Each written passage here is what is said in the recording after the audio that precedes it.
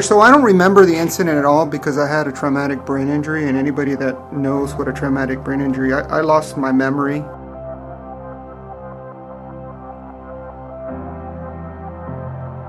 So as I'm lying there in a pool of blood with my life and soul leaving my body, the next thing that happens is I see my father.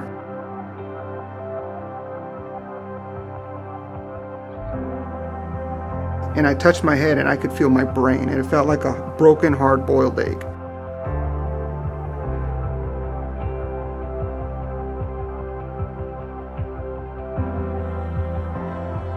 But I could also sense and feel that I was dying. I could feel my life and my soul leaving my body.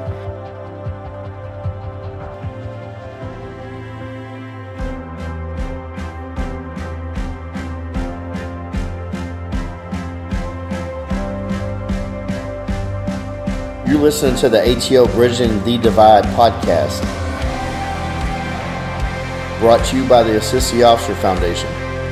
Since 1999, the ATO has given assistance to the first responder community, and now we want to give a platform to hear their incredible stories. We also want to hear the stories of the many people that support us. Our community is small, but it is strong. We have differences. We don't always agree, and we all make mistakes. But together we can grow, we can heal, and we can learn from those mistakes. And together we can bridge the divide.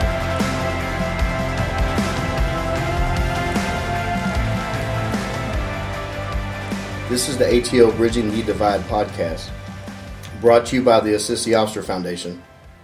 I'm Joe King. I'm with my partner, Sergeant Josh Hertel, and it's an honor to welcome today's guest. His story is just incredible, of strength and recovery, and I want everybody to hear this, and there's not anybody that's going to hear this that is not going to feel the strength of a first responder. He started DPD in 96. He's worked at Southeast Patrol, Northwest Patrol. He's been an FTO at Northwest Patrol. He's worked in various investigative units on the department, such as family violence, capers, vice, child exploitation, and financial crimes. He promoted to sergeant, and now he currently works at the North Central Patrol Division. I want to welcome ATO Chairman, Sergeant Ed Lujan. Sarge, thanks for coming on. Yeah, thank you, Joe and Josh, for having me. So, Ed, I've known you since the academy. You were actually a class ahead of me, and both of us went out to Southeast whenever we graduated. You graduated before me, and I remember you worked deep nights. Am I correct, for most of the early on? Oh, yeah, those were the good old days. There's nothing like Southeast Patrol. Yeah, I agree. I mean, we had a lot of fun. And then you and I have always been friends because we're also Star Wars nerds, and we gravitated towards each other over that. And yeah, I'm a big science fiction fan. Hey, so. Me too. I remember. Yeah, you and I both have collections of all that crap, and that's okay. You moved here from El Paso, and you have a degree in kinesiology. What brought you to Dallas? Was it just this job, or? Well, back in 95, I was teaching back home in El Paso, and they had a job fair up here in Dallas. And so I came up here, and this is where you actually had to fill out an application in person with a pen. So it was up in Plano, and at that moment when I was filling out the application, my pen ran out of ink. So the table next door was the Dallas Police Department, and I asked to borrow their pen, and they said, "Well, come and talk to us." I said, "Well, I don't know anything about law enforcement. I've never taken any criminal justice classes." I said, "Well, if you come and talk to us, we'll teach you everything. It's a great job, and we got the best pension in the world." Yeah. Well, you know where that goes, but so you basically got here because of a pen that ran out of ink, and it's funny how fate works, and Yeah. But I will tell you, I've had a great career, so I wouldn't change anything. No, you've had an amazing career, and you've very well traveled just from the experiences working different divisions, and also with all that investigative experience. I mean, I work up in legal, and I see everybody's cases, and I know which unit has the heavier caseload and which has the lightest. And you've worked in the heaviest caseload with family violence, but then also the more paperwork extensive unit with financial crimes. And child exploitation, too. I just can't even imagine the rigors on that.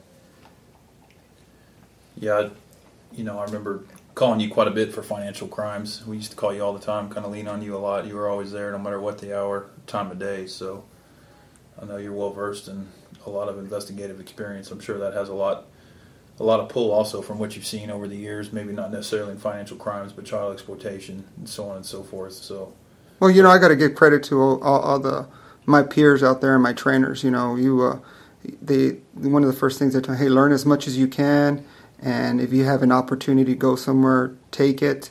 It's going to be challenging, but you learn from there, and then just try to help with other officers. How old are you right now, Ed? I'm going to be 50 years old in a couple months. Okay. What was your favorite investigative unit and also the most challenging? My favorite by far has to be the Northwest Investigative Unit. I was there just a little over 7 years, and during that time I built some relationships with some great guys. Most of them have moved on and retired. One of the big things that I liked about it most is we had 10-hour days. We worked 10-hour days, so I was off 3 days out of the week, and at that moment, that's kind of where the doors opened because I learned a lot. They moved aggravated robberies back to the station, so I volunteered to do that, and I did that for a couple of years. So, but by far, Northwest Investigative was my favorite unit, and the most challenging would actually be the Financial Investigations Unit. Because trying to catch a person that's stealing somebody's identity and these scams is one of the hardest to investigate because they're unknown, they're ghosts. And you as a detective have to discover who this person or persons are that are stealing money from mostly the elderly. So, yeah, I've combed through all y'all's paperwork and how extensive multiple pages of bank records and videos, and there's a lot to it. And that's why the statute of limitations for that type of offense is usually 7 to 10 years, because it takes that long to even find out something has happened, and then it takes even longer to investigate and put together a case on something like that. Y'all have a really good, the financial crimes unit's really good. They got some good folks over there. And going back to your Northwest investigative days, they still have a pretty older, seasoned veteran group over there at that property crimes unit, from Dante to Kevin, Jancy. I mean, they got some old seasoned detectives over there. Did you work with? That's who you worked with when you were there? Well, no, Kevin came after I did, and then Dante was coming in when I was leaving to family violence. So, but the only one that's there that I actually helped train was Rick Waller. So he's been around forever. And I think he's getting close to leave. Yeah, but they do have a good seasoned group, and I don't have any problems with that group. There's other units that they don't have the tenure on as those detectives, but yeah, they're pretty top notch.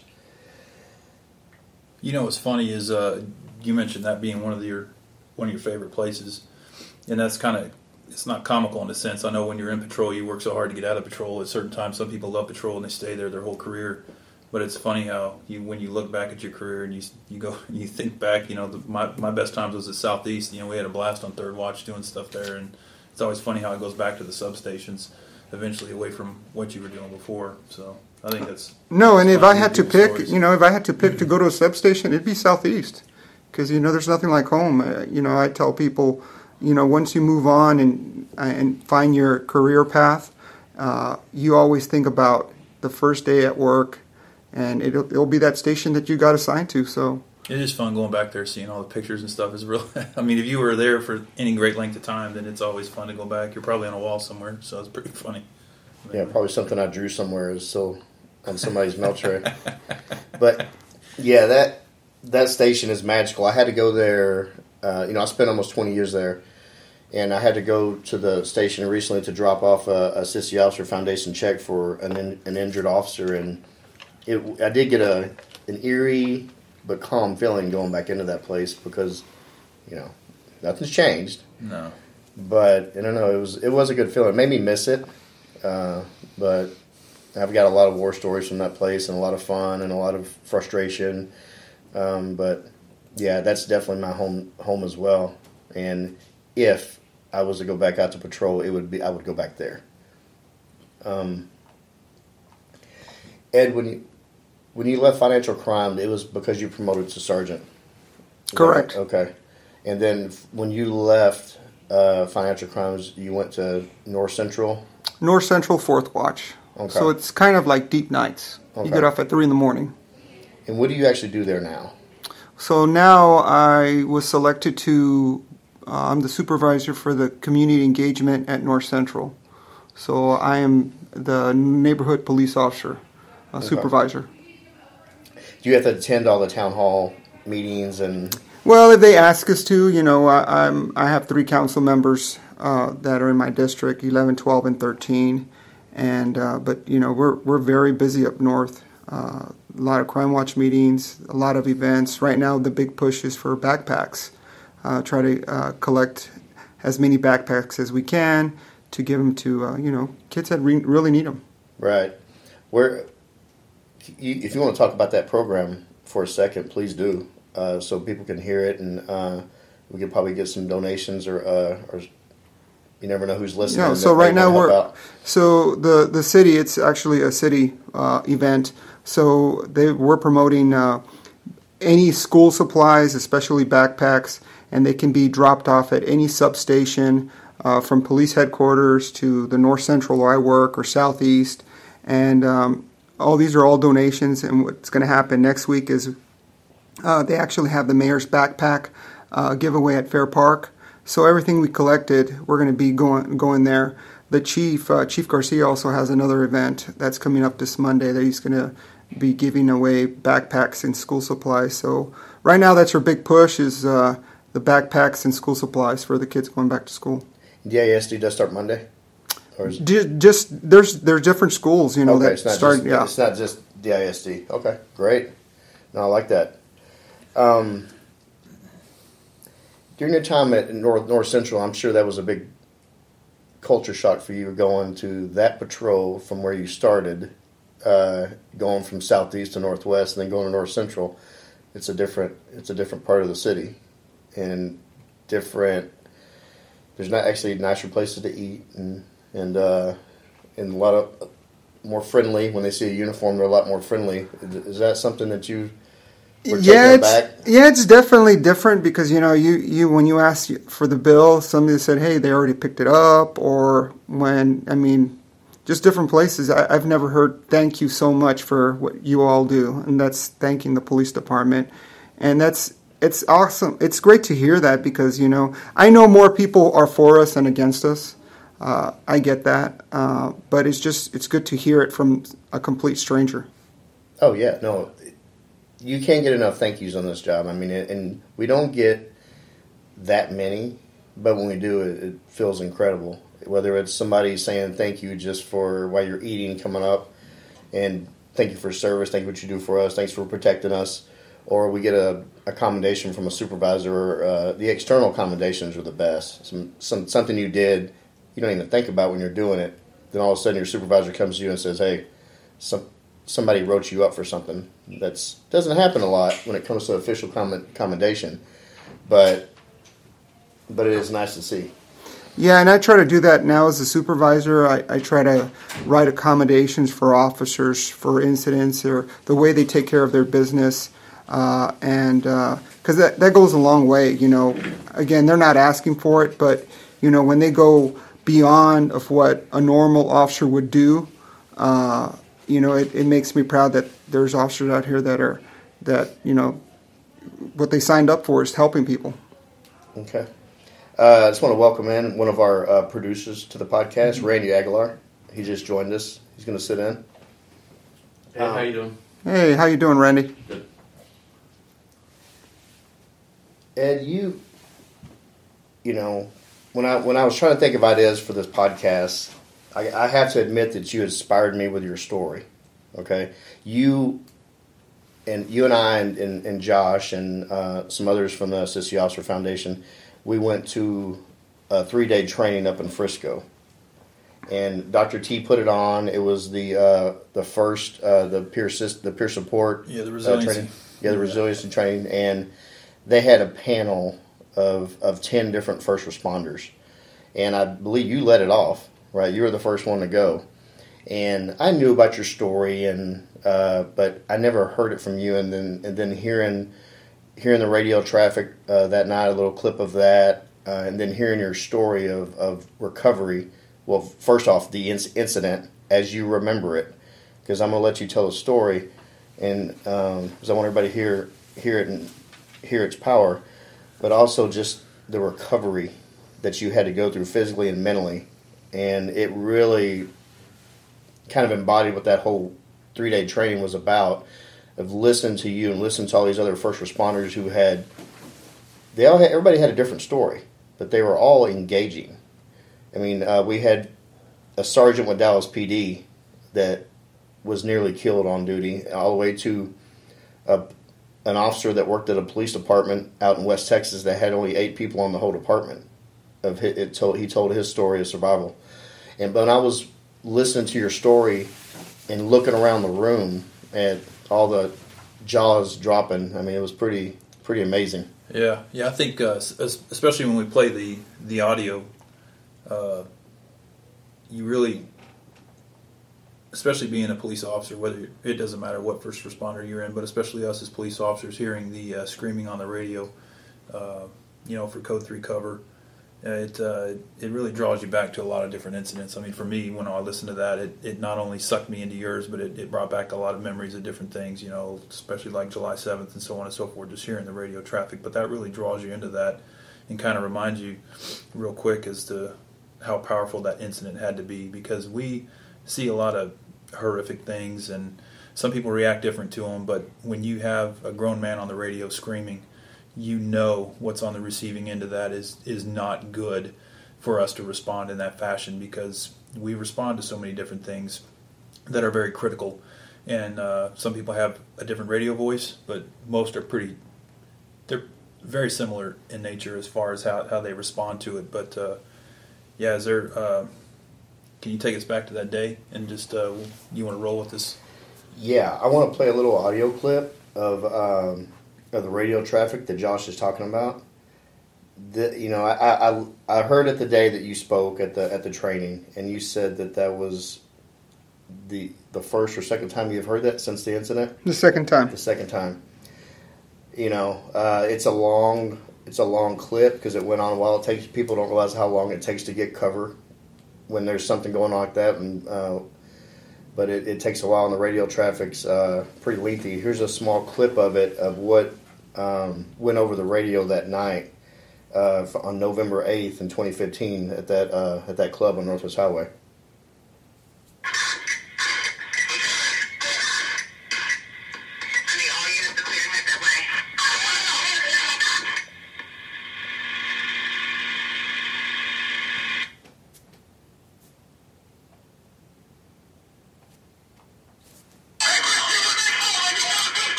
If we draw this back, what does that do for you? Again, it brings chills, but like you said earlier, you think about the officers that have passed, because all of us have lost some officers that we know on the department, and that also brings up memories when they passed away and when they asked for cover. And I'm one of the few lucky ones that survived, so I'm just very grateful to God and all my family and friends that were there to help me get through this. Can you briefly describe that incident to us, just kind of what drew up to that point right there? Sure. So I don't remember the incident at all because I had a traumatic brain injury, and anybody that knows what a traumatic brain injury, I lost my memory.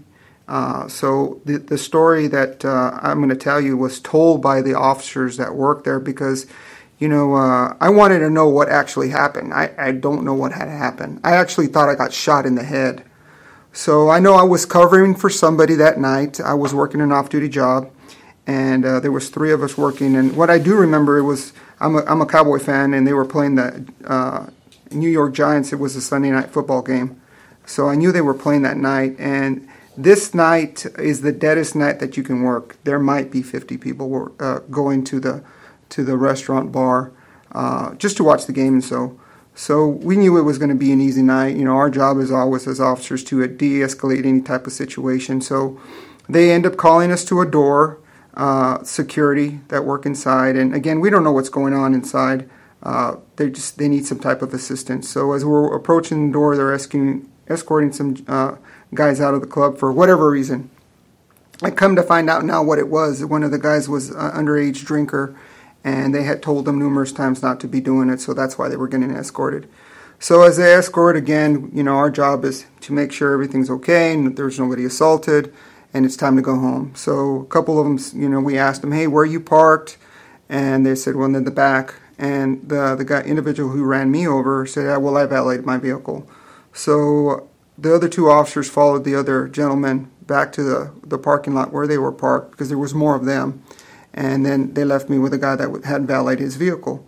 You're always taught on or off duty that, you protect yourself and others. So, I wasn't standing in front of a vehicle when it hit me. I was I was standing on the side of the vehicle, probably about 6 feet away, facing the rear passenger door of the driver.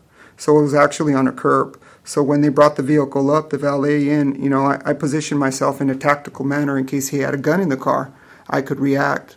So he gets in his car and closes the door, and I think, well, that's it. He's going to drive off. The next thing that happens is he backs up, and I'm thinking to myself, well, he's in an SUV because he hit me with a Denali.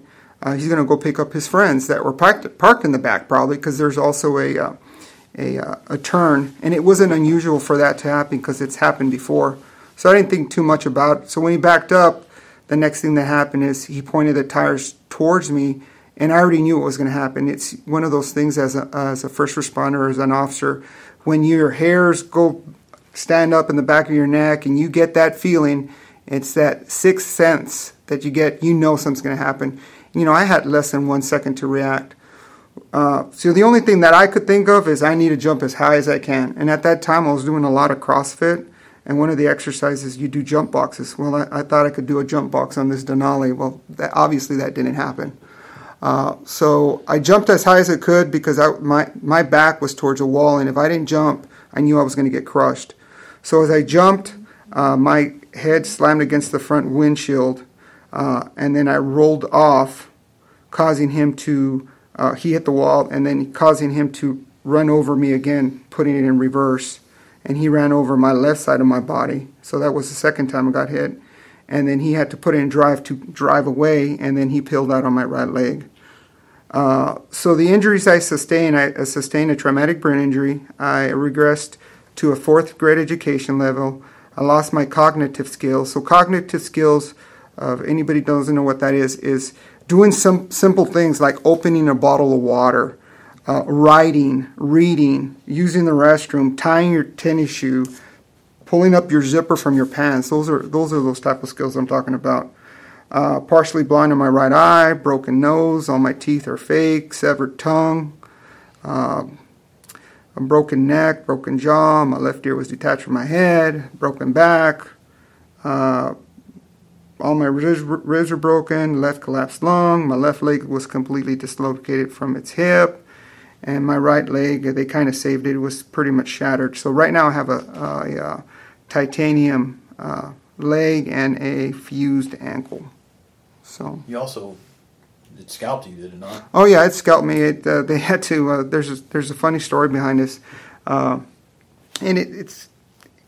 it happened at the hospital, and this was the account they told me. So anybody that knows my wife, Marcella, I mean she's awesome, but has a very strong character and personality, and she's very strong-willed. She's not one of these like, oh my God, he's gonna die, and she cries. She's not like that. She's very strong. So when Dr. Eastman is the head of trauma at that time at Parkland, she basically told, when she arrived at the hospital, she said, look, he's going to live, but, his head looks like the size of a watermelon. We just don't know how bad it is. But in the meantime, we need to put his face back together because of the blood vessels. We only have so much time. So we're going to call in these specialists because if we let these interns do it, they're going to look like Frankenstein. So he says, I need a picture of him, a current picture of Ed. And so she takes out her phone, and she scrolls through some pictures, and she shows him a picture of Brad Pitt. So that'll tell you the sense of humor that she has. Well, that's awesome. They got close. I'm sitting there looking at that one side is like Brad. Yes, right.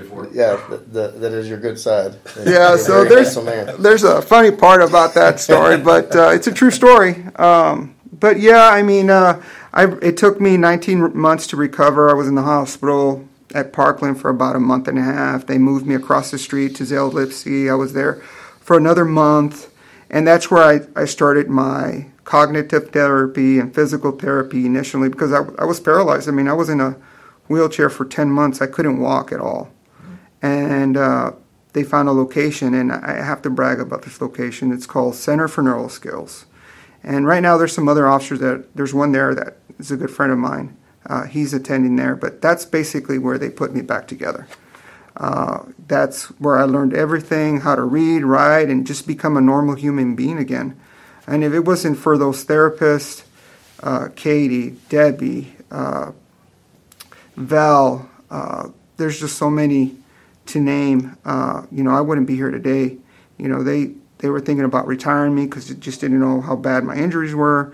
And, one thing I always learned, especially being at Southeast Patrol, is you never give up and you never tap out. So that was my whole inspiration, is just never give up. So when you were going through all that, the physical pain, I mean, I've been through some rehab from knee and neck injuries, but nothing like yours. And I can't imagine the pain. There was never a moment that you just thought, I can't do this. I can't get better. I can't get this part of my body to recover. Oh yeah, I mean, I went through all depression and just like after especially my leg, because you wanted to walk. I was a very active guy. If anybody that knows me, I'm like a squirrel, like just everywhere bouncing around. I got ADD. I mean, I just couldn't stand still, and to sit still for 10 months in a wheelchair, man, that's very difficult. And thinking that once that surgery is over, especially for my eye and my arm and my leg, my eye alone, I've had 6 surgeries, and you have to be awake for your eye surgery because they don't put you to sleep. And then my leg, I had firstly fixed it, get the cast off. Then I have a club foot, and look deformed, and then I have to see another specialist to fix that, and then it was just. You go through all the depression. I thought about suicide at one time. I felt sorry for myself. I take all this medication. I don't have to worry about this anymore. My family doesn't have to worry about taking me to the doctor and so on. But yeah, I mean, you just kind of move on and you get over that hump. But it's difficult. Where did you? And I know you briefly touched on it, but that's just verbiage. Where did you find the strength, Ed? Where did you draw your strength from in order for you to recover, not only physically but mentally? I know emotionally that destroyed you, but I know you've got a very strong family too. So, but where did you find that strength, and what did you lean on? Well, the story I told you earlier, that's the story I don't remember. That was the story that was told to me. So this is a story that I do remember, and this is where I get the power and the will to move on daily. So when I'm lying there on the ground, and this is what I remember, I remember I knew something bad had happened to me. I just didn't know what. And I actually thought I was shot in the head because the only thing that I could move and see was my left eye and my right hand. And I kind of wake up and I knew something bad was happening because my breath was knocked out of me. And I touched my head and I could feel my brain. And it felt like a broken, hard-boiled egg. So that's why I thought I got shot in the head. And I could hear ambulances and people yelling and screaming. But I knew the ambulance and officers were coming to my rescue. But I could also sense and feel that I was dying. I could feel my life and my soul leaving my body. And this is just my opinion. Everybody goes through a life-death experience, but mine was just so real. As that's happening, I could see my life story pass before me. And since I was a little kid, as far as I can remember, growing up on the ranch in Clint, Texas, with my brother and sister and mom and dad. And it was just my whole life story. And it was awesome to see because it touched on memories that I completely forgot about.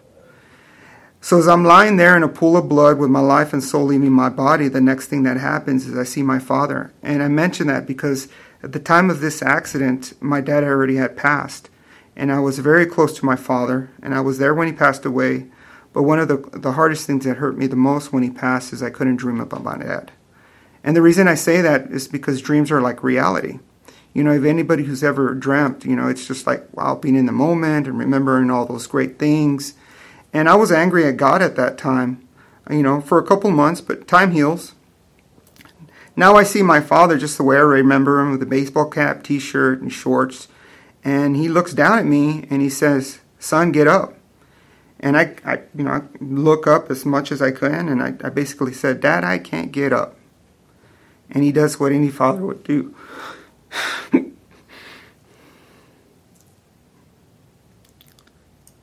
He tells me, "Son," he puts his hands on his knees, and he says, "Son, I need you to get up because you have a family that loves you and needs you, and you have friends that love you and need you. So stand up for me, boy." And at that moment, he stood up, and I'm not preaching my faith or nothing, but, I'm a believer of God. And he led somebody by, and I remember Jesus Christ standing right next to my dad. And at that moment, I knew it was going to be okay. I then took a deep breath of air, and I remember feeling my life and my soul re-enter my body, and I remember waking up en route to Parkland. So that's what I do remember. So I gather my strength through my family and friends. To answer your question, Josh. Yeah. Obviously, your family was one of your biggest rock in getting through this. Is there somebody on the department that you recall that was there for you, that stood out the most in helping you do this? Yeah, I can't. There's so many people out there that I can't thank for just visiting me because, that kind of showed how many friends and family that were out there. You take the time to go and see somebody that's in the hospital, because everybody knows what a pain in the butt it is to go find parking, and then just taking the time to go and see somebody. My grandmother always told me this: you know who your true friends are when they come and see you at the hospital and at your funeral. Those are your true friends. That's true. And it was just endless people. Again, I don't remember people visiting me because I don't remember that part of my recovery. But I was told it was just non-stop. And but the two people I really want to point out is, and he's no longer here. He actually committed suicide. He was a Dallas police officer. He worked at Central. His name was Richard Harding. So Richard Harding and I were classmates, and I was there for him when he went through his divorce and going through the struggles he went through in life. And he would come and bring his guitar, and he would actually sing to me. Wow. He was in a band, and so he's one person. And the other person is Alan Bull. Alan Bull, he was a Deep Nights lieutenant, and him and his wife Mindy would come and just spend endless hours. And if it wasn't just with me, spending time with my wife. But yeah, there's just so many people out there that I can't thank for visiting me, and I just want to say thank you. I guess the other thing for me would be the recovery process was obviously grueling. I know you probably don't remember a lot of it, but going from a fourth grade level to where you're at today and losing your cognitive skills, the TBIs, there's a lot of veterans that have been suffering a lot of TBIs. There's a lot of officers, a lot of people, sports players and everything have been suffering these TBIs, and they dramatically change the way you view the world. But I kind of like to lean into, like, where are you today? Where are you right now? And just kind of lean into that, and then possibly go into the impact this has had on your professional and personal life. But I know right now you're very active. I don't know if your kinesiology degree or anything like that has anything to do with that, but I know you're very active as far as getting out, moving, doing the runs, and the bike rides, especially this last one. You went and did carry the load, walked across the U.S. there. But where are you at today? Where is Ed Luan today?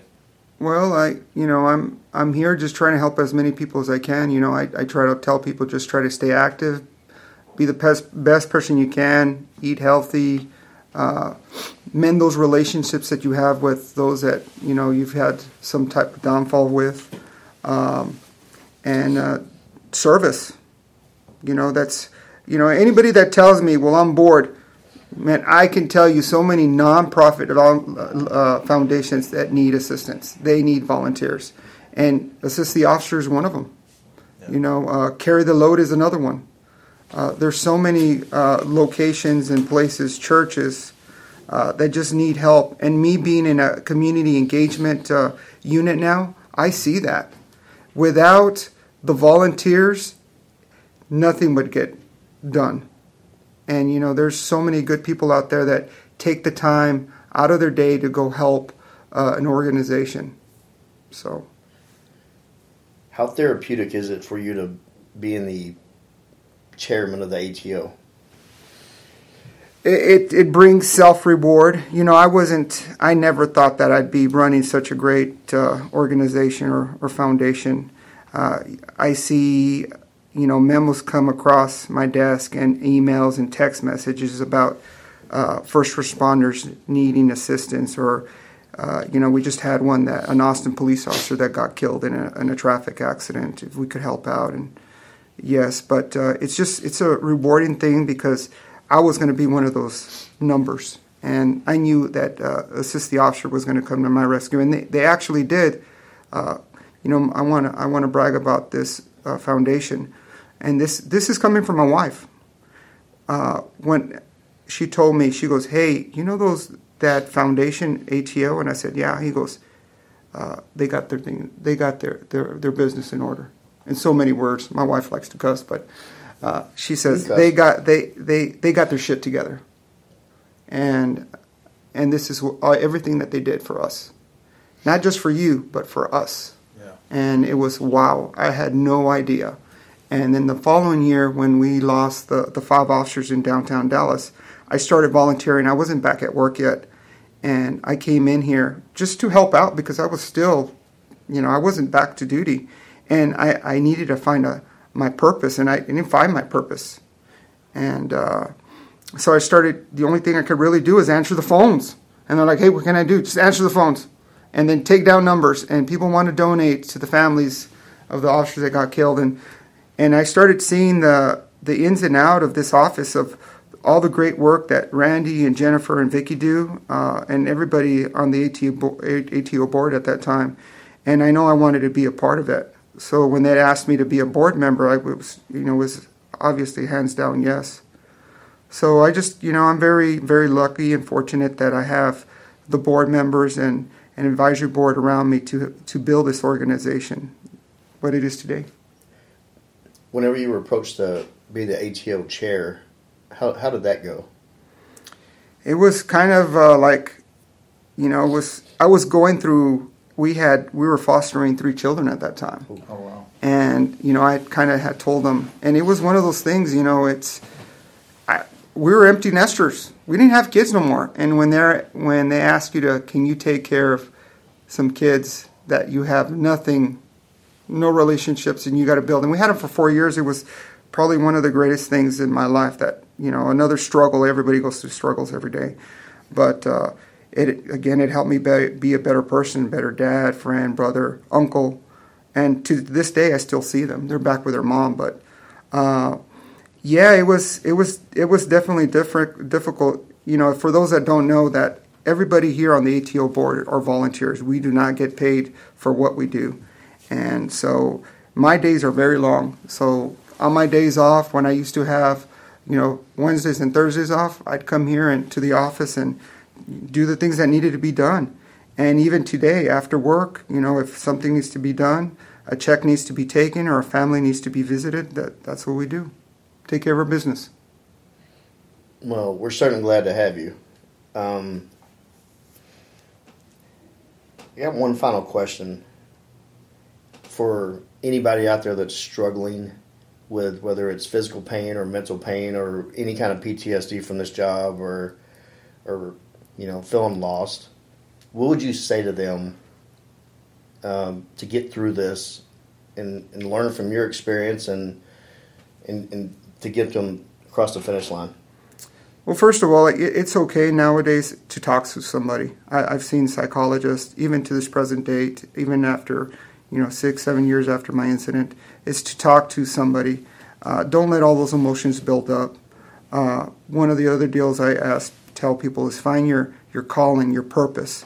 I finally found my purpose when I was doing Carry the Load.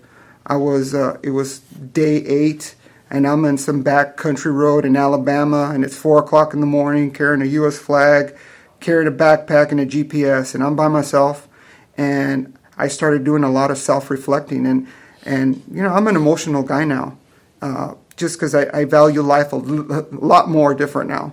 And I started thinking, why did God keep me on this earth? And I finally realized it. After 6 years being alive, it was helping people with service. And that has made even my journey more memorable because of what I'm doing with the engagement unit and with the ATO. So find your purpose, and then also is never give up. Never give up. All of us go through struggles in life. Some are harder than others. Seek help. Ask for advice. Seek guidance. And you're not alone in this. Trust me. There's some people that have it even worse. So if you think you have it bad, somebody even has it worse. So just never give up and always have hope.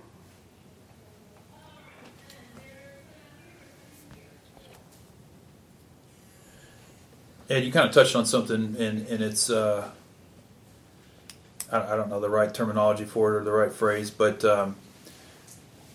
the main thing is to remember that for all first responders is we're really not alone. I know there's been a set stigma within our profession that we carry a lot of shit to the grave. A lot of stuff goes to the grave with us, and there's a lot of stigma in the sense that, you know, you don't talk about things because it makes you very sensitive.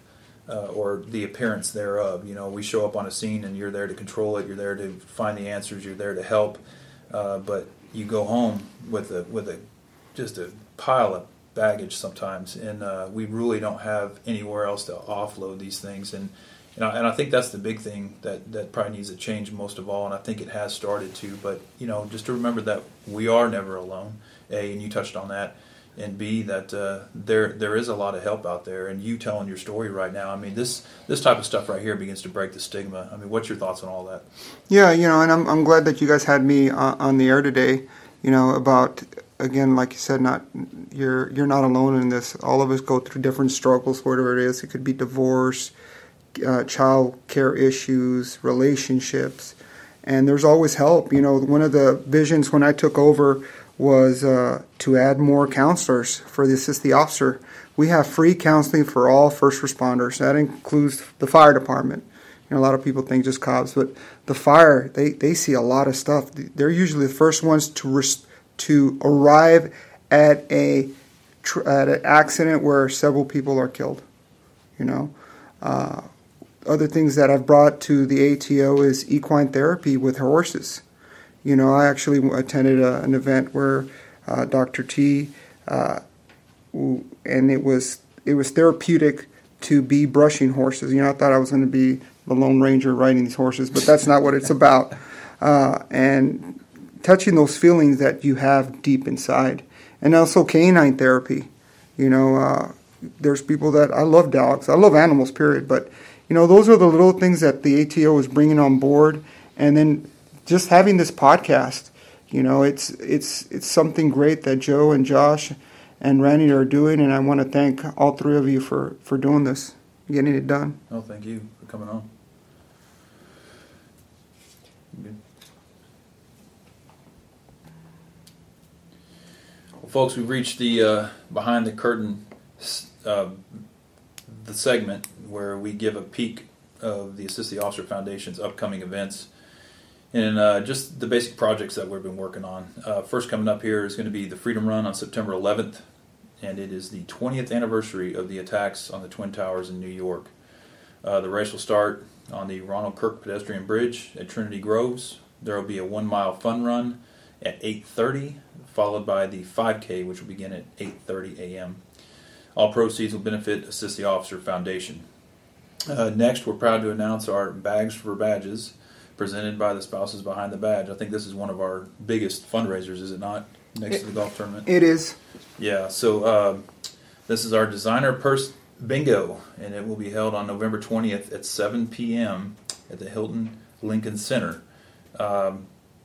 They're looking for a lot of models, so if any of you all out there listening dare to come out, I think Joe mentioned you got to be fit. I don't know if that's no. Even if you think you're fit, you can come on out. Yeah, if you think you're fit, come on out, and you'll walk the line and take a purse out there, and you'll have all these women yelling for you. But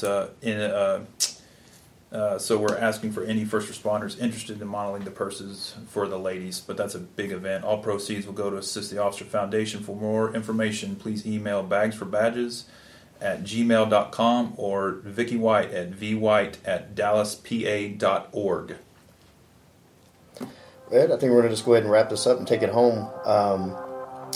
I can't thank you enough for letting me be a part of the ATO family, and also giving the opportunity to do something crazy like this podcast, to give everybody a voice, for people can hear your story, to hear many other first responder stories. And also I want to get people on here that support us for years and years to tell why they support us, because everybody's got a story and everybody's got a reason of why they support law enforcement, and also a reason why they actually do this crazy job. Again, I want to thank you for being on, and thank you for all your support and everything you do. Thank you guys. Thanks, Ed. Appreciate your service. Thanks, guys. Hey brother, hey sister, I'll never give up on you. Hey Mrs., hey mister, I'll see this all the way through. No matter how far the sun and the moon, I'll never give up on you. Down when you're lonely, I'll pull you up. Life leaves you heavy when the going gets tough. I'll be your shoulder, together we'll run. Up from the bottom, yeah, we'll rise above. Hey brother, hey sister, I'll never give up on you. Hey Mrs., hey mister, I'll see this all the way through. No matter how far the sun and the moon, I'll never give up on you.